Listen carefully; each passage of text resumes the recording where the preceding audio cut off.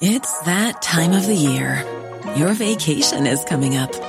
You can already hear the beach waves, feel the warm breeze, relax, and think about work.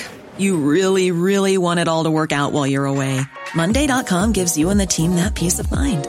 When all work is on one platform and everyone's in sync, things just flow. Wherever you are, tap the banner to go to Monday.com. There's never been a faster or easier way to start your weight loss journey than with PlushCare.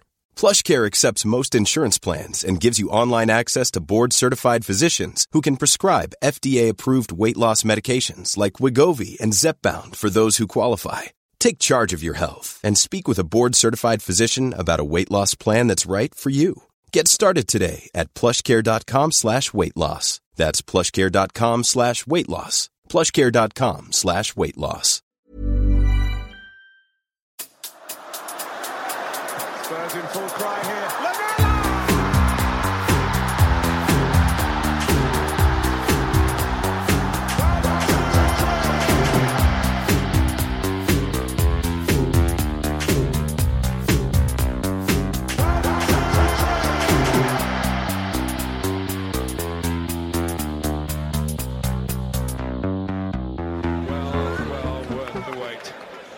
Welcome, listeners, to The Extra Inch. My name's Windy, and I'm joined by Guardian business reporter and author Rob Davies. Rob, you are the author of a new book, Jackpot: How Gambling Conquered Britain, and I'm looking forward to talking to you about the chapter on gambling in football. But if you wouldn't mind first outlining your credentials as a writer and, more importantly, as a Spurs fan. Yeah, well, I guess I'll start with my credentials as a Spurs fan because I can always speak from the heart on that. I started supporting Spurs in about 1990 because my best friend did. The year after that, we won the FA Cup, obviously the team of Gascoigne and Lineker. And I thought, this is great. It's only upside from here, really. And then we all know what followed, pretty much the worst period in the history of the club to be a Spurs fan. Somehow I'm still here. Got a season ticket about 10 years ago. I've been through that roller coaster ride, really.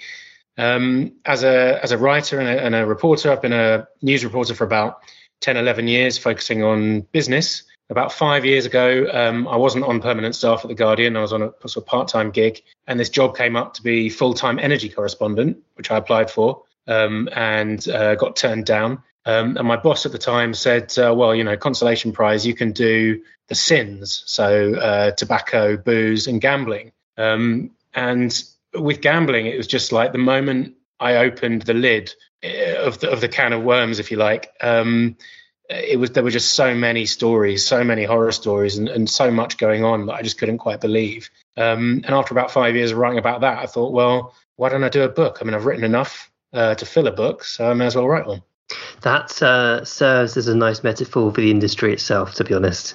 The genie's out of the bottle, well and truly. That's really interesting that it was landed upon you, and then you sort of became an expert. When did you first start researching the gambling industry? Is this a recent thing for you? Probably around, it depends what you class as recent. I mean, I'm 38 years old, so 5 years ago feels like yesterday. But around about then, 2015-ish. And that was just around the time that there were, a lot of, really tragic tales of addiction and even suicide that were coming to the fore. And it was also around the time when there was a lot of debate about fixed odds betting terminals, which I don't know if you remember those, but they were these sort of like a slot machine that you got in a bookies, where you could put in very large sums of money, £100 every 20 seconds you could put into one of those if you wanted. And so there was a big political debate around that at the time. I do remember it. I remember it because it was often how to phrase it. It was framed. It was the way it was framed was often quite classist, I think, that debate, and so it became an interesting talking point. I mean, that in itself we could probably have a whole podcast on, but I'm intrigued about specifically talking about gambling in football. It's a subject that's become a subject that's quite close to my heart.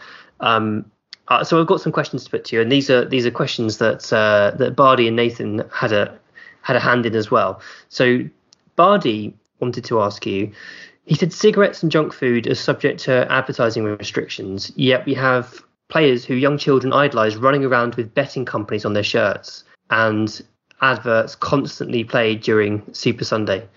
How do we break free from this? I mean, that's a really big question. The only way to break that link, I think, is through legislation, right? It's going to take the government to do it because football clubs are not going to do it themselves. If you put some money on the table, a football club is going to pick it up, pocket it, say thank you very much, and not really think about the ethical consequences, as we know all too well. I mean, that's not to suggest that gambling and football, that the link between them is anything new. Right. When I think about when I was a kid, you had the football pools. Yep. Which for some of your younger listeners was kind of a football lottery, I guess. You filled in a number of matches that you thought were going to end in a score draw. And if you got them all right, you got a pretty substantial sum of money. And you could go down the bookies and you could bet on the outcome of a game. And later on, you could do that on the telephone. And in the early days of the internet, you could do it there as well. But the difference between that and where we are now is just night and day, really. We're at a point now where you can bet on pretty much any football match anywhere in the world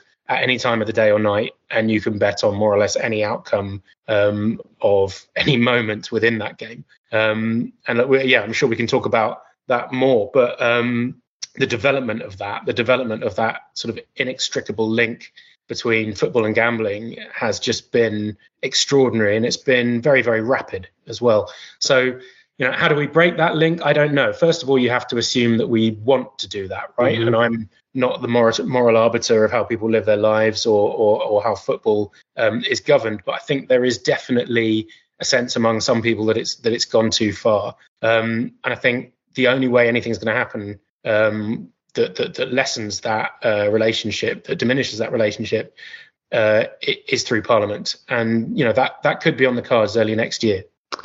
Interesting. I mean, we see it as a podcast, as a side project related to football.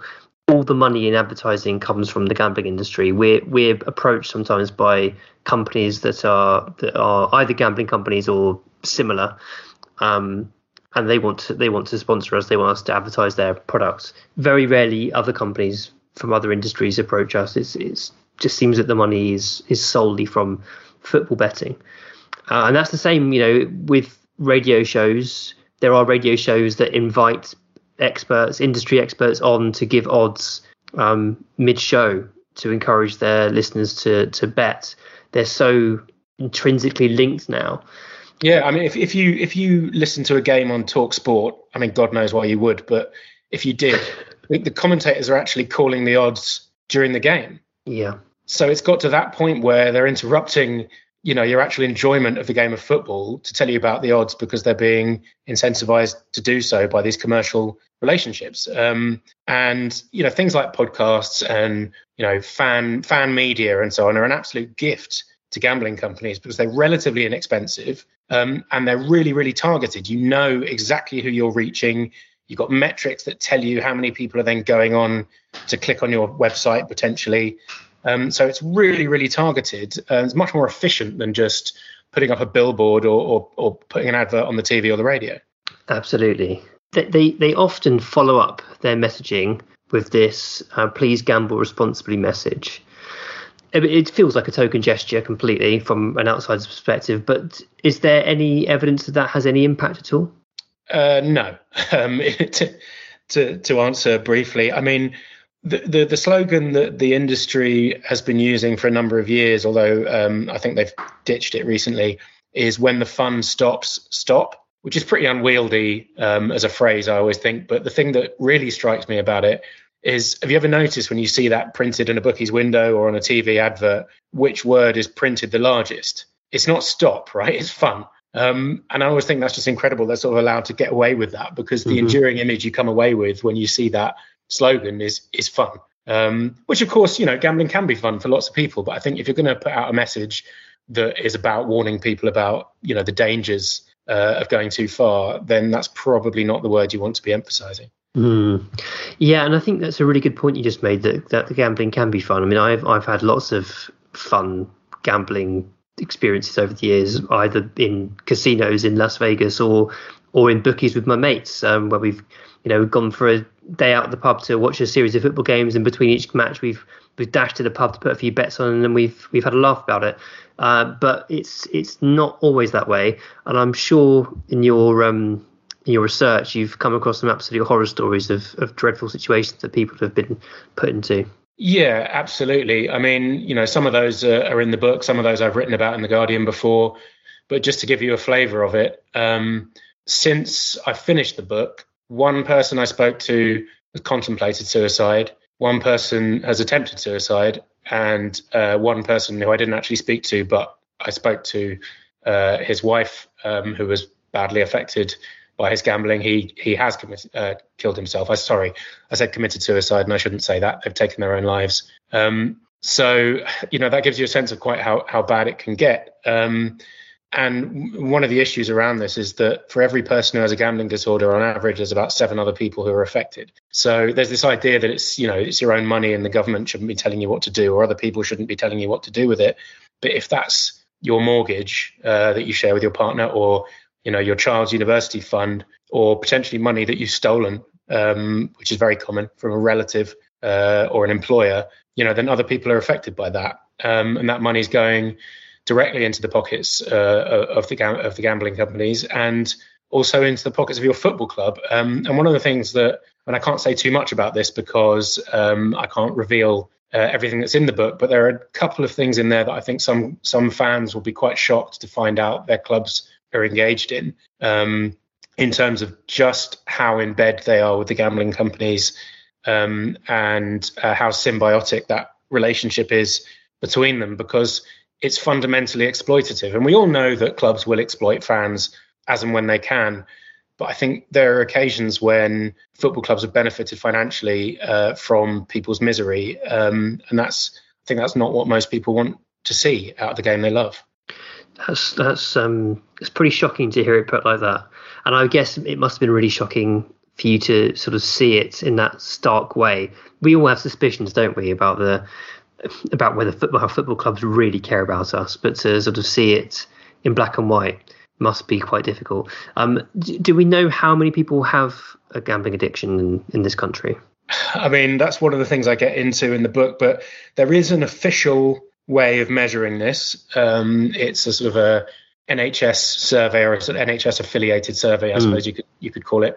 And that estimates something between 350 and 450,000 people, which sounds a lot, but it's quite a small percentage of the population. The thing is with gambling, it's, there are so many different types of products, right? There's online slot machines and there's football betting, and the rates of addiction are quite different depending on which product you're spending your money on. And the research isn't that good. So we don't know a great deal about this and exactly about which products are the most dangerous. I mean, take, for instance, in-play betting, right? That's the stuff that Ray Winston tells you to do, where you bet on the next corner or the number of throw-ins, or all this stuff that you basically have no hope of knowing the outcome of, right? There is no study that tells us what addiction rates on in-play betting are relative to, say, just betting on the outcome of a match. But in-play betting is actually, the fastest growing, and I think by now the largest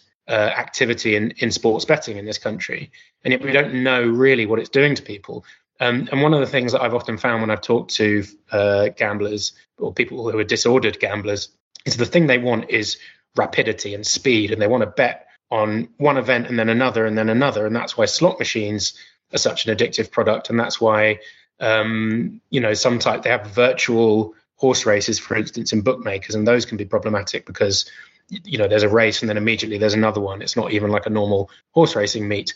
And in play provides that kind of rush. It provides that kind of high octane, quick churn that people want when they need another hit. So I think, there's a lot to be worried about there. And I've kind of lost my train of thought from what you're. No, it's absolutely fair. I mean, the in-play, you can see it with the in-play, why it would be particularly dangerous, because either you're winning and therefore you've got more money to stake on a next bet, and great, there's a next bet coming up immediately, or you're losing and you want to chase your losses. So great, there's another bet coming up immediately, and perhaps I'm become even again, maybe, if I'm lucky. Yeah.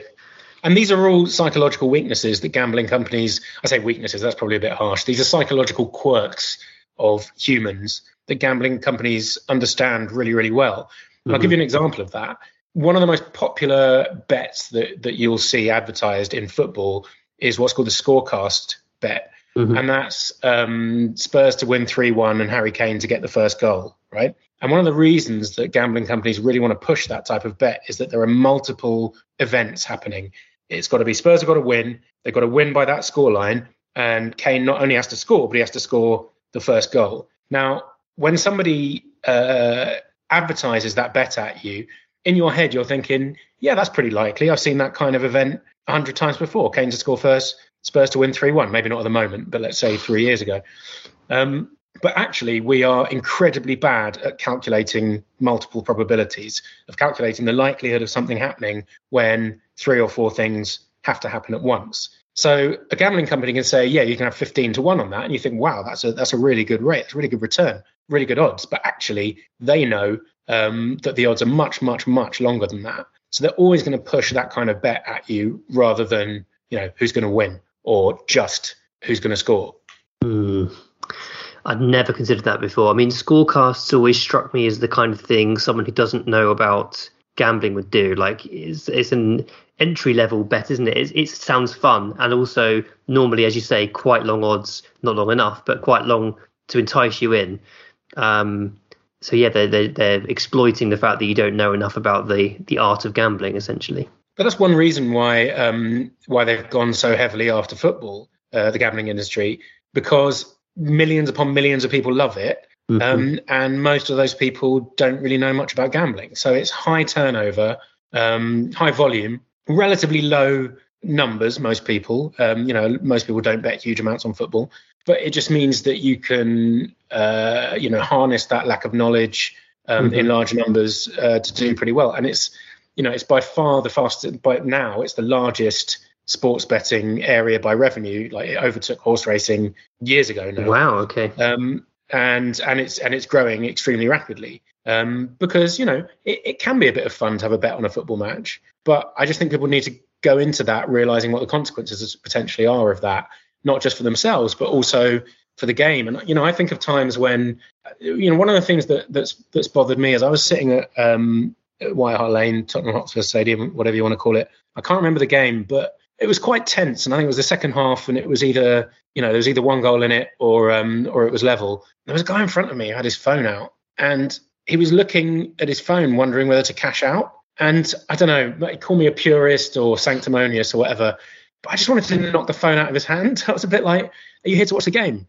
I don't buy this idea that it's an enhancement, particularly not when you're watching the team you love, because if you don't like football, don't watch it.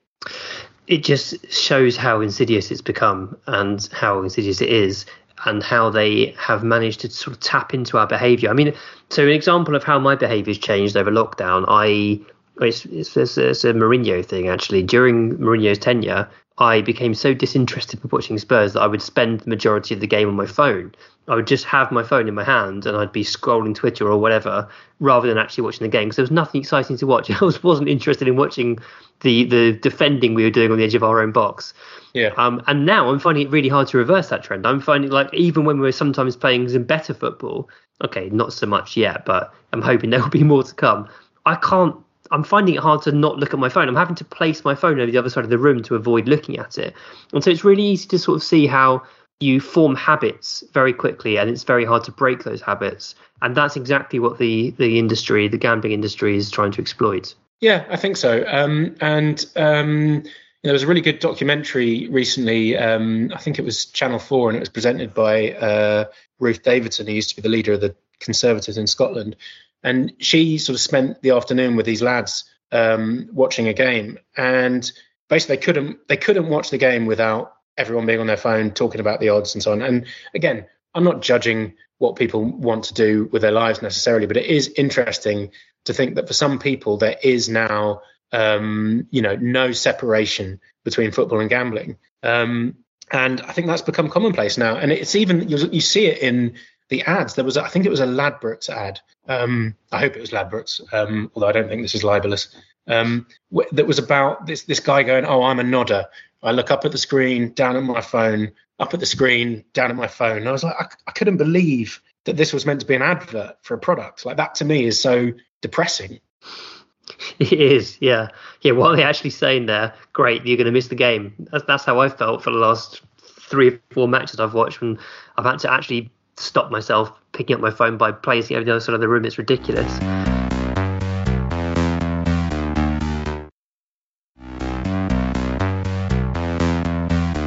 So this is quite bleak. This is obviously, we've spoken about how insidious it is, how dangerous gambling is. You've mentioned Parliament already. How do you see this panning out? What do you think is going to happen next? Like, where can we go from here? So the government's been reviewing gambling regulation for some time. It's very out of date legislation. It's not that old. Gambling Act was completed in 2005 and came into force in 2007. But the thing that happened in between those two dates is the invention of the smartphone, which has basically changed everything. So this is legislation that was written without the idea that everyone has potentially a casino in their pocket. So they're reviewing it now. There'll be what's called a white paper early next year, which is where the government sets out their proposals. And then at some point, those may be refined. And then at some point, Parliament will vote on it. And all of that will probably happen next year. And then it may be that any reforms they make don't actually come into effect potentially until 2023. I don't know how that's going to pan out. But I think if you're somebody who wants there to be a crackdown on the regulation of gambling, I think you're probably going to get what you want by and large. I wouldn't be surprised to see gambling sponsorship banned in football, certainly on the front of shirts, but I think it could be more than that. It could be billboards inside the ground as well, because look, if you're saying that the visibility of gambling is dangerous on shirts, then I don't see how logically you can avoid doing the same with billboards around the ground. I think there could be some measures to restrict cross-selling. That's where you sign up for a football betting account and all of a sudden you're being directed towards casino products as well. And there could be some less headline grabbing stuff that isn't particularly related to football, but there's actually much more important in lots of ways in terms of the way that gambling companies interact with customers. All that is coming up, and I think for those who want reform, I would be quite optimistic about that. Weirdly enough, this government, from what I'm told anyway, I'm a Guardian reporter, so maybe my sources at the top of the Tory party are not all they might be, but Boris Johnson has been in the past pretty vocal about being concerned about gambling. As mayor of London, he was. And there are people around him and his policy team who I'm told are very sympathetic to the idea that gambling has gone too far in this country. So I think that's probably the way we're going. On the other hand, the gambling is a £14 billion a year industry. It has politicians on its payroll. It's influential. So, it's all up in the air at the moment. It's all to play for. That's interesting. I mean, I guess it depends whether the companies are based in tax havens or whether the government's pocketing much revenue from the taxation as to whether anything will actually be done.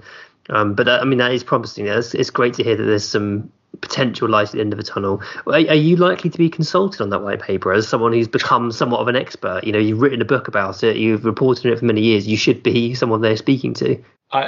No, is the short answer. I mean, a journalist is only an expert to the extent that they need to be able to convey some information to people who aren't going to go direct, perhaps, to the most niche and detailed sources, right? I know a bit about this because I've been writing about it for 5 years, but if I thought the government was consulting people like me, I'd probably be a bit worried. Fair enough. I mean, look, I'd love it if MPs would read the book when it comes out. And I think there's stuff in there that you won't find anywhere else, that you won't find in the kind of consultations that they do with the industry and with other people, that I'm hoping will be news to a lot of people. So, yeah, we'll see. It's nice to think that what you do is influential, but I'm not egotistical enough to think that anyone should be listening to me necessarily. Are there many other books on the problem of gambling? There's a few. I mean, what you tend to get is books written by ex-footballers. So Paul Merson has a book. Right. Peter Shilton has a book. And I mean, there are some very good books written by academics on this subject, academics who know a lot more than me. But I guess it's been less easy for some of them to write something in a way that gets mainstream attention, I suppose. Interesting. This is really fascinating. Have you? I'm sure you've come across some sort of really touching personal stories along the way, and you've already mentioned that some of the people you spoke to have attempted to take their own life or have unfortunately taken their own life. I was sent a link from a friend about Luke's Law, which is, so let me just read a bit of blurb from the petition that that Luke's partner has put up on the Parliament website. My husband developed a gambling addiction. We managed to pay off his gambling debts, and he kept his addiction at bay for almost 2 years. We have 2 children, and he loved his family dearly. During lockdown, he'd been furloughed, and whilst I was at work and the children were in school, he was sent a free bet. From that day onwards, he gambled every day and quickly lost control. He took his own life on the 22nd of April 2021. And the idea behind Luke's Law is that free bets and emails that entice gamblers to place free bets are banned completely. And Luke's partner is trying to get this discussed in Parliament. And the idea is that you get as many signatures as possible. If you get 100,000, then there will be a debate about it. Had you heard of Luke's Law? And is this something that's quite common, that people trying to sort of get this on their government's agenda? Yeah, I mean, I'm aware of his partner, Annie Ashton, who's become a very effective campaigner, particularly on Twitter, but also elsewhere. Free bets and bonuses and so on is definitely something that the government's going to be looking at. Whether they ban them outright, I don't know, but I think we'll see some kind of restrictions, because one thing that I've certainly come across in almost all of the horror stories like that of Luke Ashton, but also of lots of other people, one thing they have in common is that people were being pushed free bets, free spins, bonuses, and in some cases VIP days out, trips to the football, trips to the horse racing, free stuff, cash back on your losses, because you make so many losses that they can afford to give you cash back on some of them.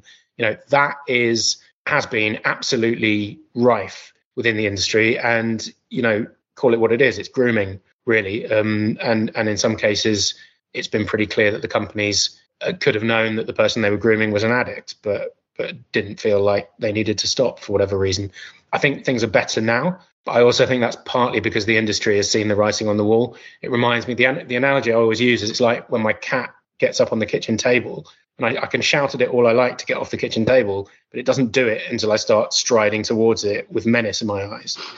And that is kind of how I see some of the measures that the gambling industry has taken to crack down on this stuff. So I think government does have to legislate, because otherwise we'll come out the other side of this, and the industry, having improved slightly, will just start to backslide, because all the financial incentives are there to do that. And one thing I want to say, actually, that relates to where we're going in the future, and I think isn't thought about enough, is that we don't really know the trouble that we've stored up by saturating the game of football with gambling. Because someone turning 18 this year, right, and able to gamble legally for the first time, is really from the very first generation of people to grow up watching football and having gambling rammed down their throat every minute of that experience. So who knows what the effects are going to be on those people, and who knows how quickly we're going to be able to change the culture with legislation, because you can enact a law next year that cracks down on some of this behavior, but you can argue that the damage is already done. It's like an oil tanker at sea, right? You spin the wheel, but it takes a mile before the tanker really starts to turn. And culture is like that too. So I do think that we may have some rocky times ahead, certainly for some people who've become completely of the belief that gambling and football cannot be separated. I think we're going to have some rocky times ahead for some of those people, but I do think we're starting to move in what I would consider to be the right direction. That's fascinating as well. I mean, the idea that a whole generation has spawned now that it links gambling with football every step of the way, and then it might take another generation to move beyond that. That's slightly frightening. Although, as someone who wrote about all the sins, as you put it, I guess you could look at the smoking ban in pubs and sort of take some possible optimism from how that quickly changed behaviours, and maybe if something as radical as that happens in the gambling industry, maybe it can make a dent at least. Yeah, it's possible, but I think also the kind of financial structures that exist to keep gambling in football Right. are much stronger, than was in place for the tobacco industry. I'm not saying the tobacco industry, didn't have huge amounts of money and wasn't influential in lobbying and so on, but the way that gambling and football are kind of so tightly knit together, it's going to be very difficult to unpick that. And I think if you are going to do that, you're going to have to accept that there could be consequences. I mean, in the Championship, for instance, clubs are really, really reliant on the money that comes in from gambling, and we all know how precarious the financial situation of some of those clubs is. If you're top six, if you're Tottenham, wannabe top six, if you're Tottenham, Manchester United and so on, you can get other sponsors, right? You'll notice that none of the top six have gambling companies on their shirts because there are bigger, badder brands out there that can afford to advertise with them. But for the EFL, or Championship, whatever you want to call it, it's a much bigger deal. So if you're going to take away that gambling money, something's going to have to replace it. Now, there's no shortage of money in football. I think we can all agree that. So the question is, how do you distribute it more equitably? And I think if gambling money is going to be taken away, you're probably going to have to think about how much of that money is trickling down from the Premier League to the rest of the 92 and beyond. Because I'm not going to be naive about the fact that taking that gambling money away will cause problems. Mm-hmm. So that's something that ministers are definitely going to have to consider. Yeah, I mean, but it's timely, isn't it, with the review of football governance that Tracy Crouch has been leading? I mean, perhaps that might need to factor in any potential changes that they make to the regulation of the gambling industry around football. It's all doable stuff, isn't it? It's interesting that you mentioned the top six and as a sort of cut-off point, because Spurs, when they weren't top six, of course, had Mansion as their sponsor, which is not that long ago. Yeah, and that's really another interesting area that we haven't really touched upon, and is could be a whole book in itself. And I haven't got into it hugely in the book, but the way that most or so many of the betting firms that are advertising on football shirts in the UK or in England are Asian betting companies primarily that don't really have any customers in this country. Or in the UK. And the reason they do that is because they're banned from advertising in their home country. So they advertise in the Premier League, and immediately you're reaching an audience of billions across, it's mainly China, but also Thailand and other places where betting is banned. So they sort of circumvented the prohibitions that exist in their home countries. And I think often that means that they don't necessarily have the best interests of English football at heart, and they don't necessarily have any interest in the best interests of disordered gamblers. So I think that's one area. I think we're going to see the back of that, to be honest, for definite. Gambling sponsorship overall, not quite sure, but I'd be surprised if you see all of those sort of completely esoteric brands that none of us have ever really encountered sponsoring football for too much longer. Mm-hmm. You've used the phrase disordered gamblers a couple of times. What do you mean by that phrase?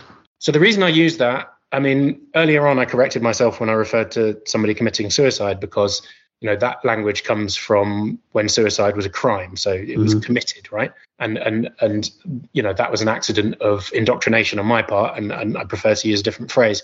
The same thing is going on when I say disordered gamblers. The phrase that gets used in clinical circles and quite often in the media and elsewhere is problem gamblers. And the issue I have with that is that it casts the problem as the person. And it suggests that it's, your lack of ability to control yourself and your inability to be responsible. And, it's not to say that gambling addicts don't consider personal responsibility in their recovery. They definitely do. But I think when we use that language, we're kind of letting the industry off the hook. We don't talk about problem products. So if we talk about problem gamblers, I still do it sometimes, and I occasionally have to catch myself. Disordered gambler, you could say, gambling addict. But we are talking about a mental health issue, and I think you might talk about a problem drinker, but I think it jars in a way that problem gambler doesn't necessarily. And I think that's probably something we need to address. That's really useful. A couple of things as you've been speaking have just occurred to me. Firstly, I'm interested to know whether your own behaviour around gambling has changed as a result of your research and writing. It's a weird one. I've got quite an addictive personality, right? And I've been addicted to. I used to be a cigarette smoker. I probably drink a bit too much. You could throw some other things into the mix, but I probably wouldn't want to get into it here. But gambling has just never appealed to me because the whole equation, I don't get the buzz from actually doing it. And I know that in the long run, I'm going to lose money. So it's not a way of making money, and I don't really enjoy it. So there's really nothing in it for me. But since writing about it, I've kind of had to do it so that I know a bit more what I'm talking about, and so that I've seen the products in action and so on. So, the way in which it's influenced my behaviour, I've gambled, whereas previously I never did. But I'm really, really lucky in that it isn't something that I've felt any urge to go back to. I just, for whatever reason, that I just don't get the buzz. I understand that people do, but it's not for me. I mean, it is pure luck, isn't it? It's luck of the draw as to whether you find it addictive or not. Well, yeah, no, totally. But in terms of whether it's pure luck as to, whether you win or not entirely. There are people who can pick a horse, for instance. And there are people, I used to know a guy who was a mathematician, and he said he just bet against England at every major tournament because he knew the odds were skewed by people optimistically betting in England's favour. There are ways to make money from gambling, but what you'll find will happen is the gambling company will very quickly shut you down because they have no legal obligation to serve you. So if a gambling company sees that you're winning regularly, chances are the amount you can bet will be dialed down and down and down and down until there's basically no point. So, even once we get beyond issues of addiction and so on, the house always wins. That's the point. It's stacked so heavily against you in every possible way. The other thing I'm interested in is whether, I'm assuming there has there been lots of pushback from the industry to your reports and to the news that you're putting this book out? The book, not so much, I think, because they don't know what's in it yet. So they're probably keeping their powder dry. I definitely get a lot of grief from some people in the industry. I think there's lots of others actually who sometimes pick me up on stuff when I've got it wrong, but generally are quite supportive of the idea that the industry has gone too far, particularly when you think that a lot of people at the top of gambling companies are not really gambling people. They're executives. They're people who know how to make money. They're boardroom guys. And, if you're a massive horse racing fan or something, you've got no love for virtual slot machines, really. So I think there are some sort of supportive voices within the industry. But yeah, I get a lot of stick on Twitter, and I know you'll be familiar with that. It's hard to deal with sometimes. And also, this is an industry that's got quite a lot of power. I mean, they literally have politicians who are on the payroll of gambling companies as we're in the middle of a gambling review, and they take them out to football matches. And we had earlier this year, there was an MP who spoke in Parliament warning about the dangers of gambling regulation. And a couple of hours after he'd made that speech, he put on his coat and went out to Wembley to watch England-Denmark, courtesy of Entain, which is the company that owns Ladbrokes. So, there's this idea that there's a powerful anti-gambling lobby with people like me and MPs and various other people like that. Actually, most of those people are not anti-gambling. They just want it to be safer. But it's kind of a joke when you consider the power that exists on the other side. And if anyone's listening to this and they're sort of identifying that perhaps their gambling has become disordered, within sort of your research, have you picked up ways that people can take themselves out of their addiction? Any tips on how to sort of try to stop it before it gets out of control? I mean, it's a dangerous territory for me to get into in a way, but I can talk about the kind of services that exist. But I find it difficult to give advice to people, I suppose, because I'm not really qualified to do Sure. that. The National Gambling Helpline is a good place to start. I don't have the number to hand, but it might be something you could put in the show notes or, For sure. or edit in afterwards. Gamblers Anonymous, I found a lot of people have said has been very helpful to them. There's also now various kind of software solutions. So you can use, there's one called Bet Blocker, which is free. There's one called Gamban, which I think there's a subscription for. You can put those on your laptop or your phone, and it will essentially prevent you from accessing gambling websites. And then there's also GamStop, which is the kind of industry-wide self-exclusion scheme where you can go on there and say, I don't want to bet with any of these companies, and then the companies are supposed to stop you betting. It doesn't always work, but it's quite effective. And that kind of friction, it isn't necessarily a cure, but it's quite a good prevention. Taking away your opportunity to bet sometimes means that you don't get into that spiral that could be the one that financially ruins you or really impacts your mental health. So things like that. And there's also now NHS funded problem gambling clinics, gambling addiction clinics that can't treat as many people as I'm sure they would like to, but that are up and running. And there's more money being spent on that now. Thank goodness, long overdue. So yeah, we're getting there slowly with the treatment. What are your hopes with the book, Rob? Are you hoping to achieve something from it, or is it just a case of get it seen and read by as many people as possible? Yeah, I think, look, just get as many people reading it as I can, and obviously that benefits me financially, but nobody writes a book like this to make money. I've had that accusation from people in the industry, right? You're cashing in on this, but I can tell you now, they're not big money spinners and they take a lot of work. But yeah, I would like people to read it and for it to be useful to them in their lives if they know somebody who they think is gambling too much, or if it's happening to them as well. I'd like them to read those stories that are in there, read about how we got here, and hopefully it'll stop someone from doing something that damages them or other people. I think that's the main aim. And if it could have some influence among the people who make our laws, that would be great as well. Amazing. Thank you so much. Bardi is going to add it to his list for Bardi's book club, which he does. And we'd love to have you back on once he's read the book so that he can talk to you in a bit more detail. And perhaps we can get some listener questions from people who've read along with him as well. But it's so fascinating to talk to you about this. It's something that's become closer to my heart over the years. And I was certainly guilty in the last few years of writing for gambling websites. I didn't realise the damage that the link between football articles and news and the gambling websites was doing, and I feel like I was just very naive, and I just didn't think it through. It seemed like such an obvious step for me to basically what would happen was Betfair, Paddy Power, whoever it was, they would contact you and say, are you interested in writing a few football articles? And I'd think, of course, yeah, sure thing. And I get paid, 50, 60, 70 quid a time, not big money. And before you know it, I'm doing a column for Betfair. And I think back now and I sort of feel slightly ashamed of that. No, man. I mean, don't feel that way, because you're not the only person who didn't appreciate how serious a problem gambling addiction can be, because it hasn't been taken seriously for years and years and years. And it's unlike alcohol addiction or drug addiction.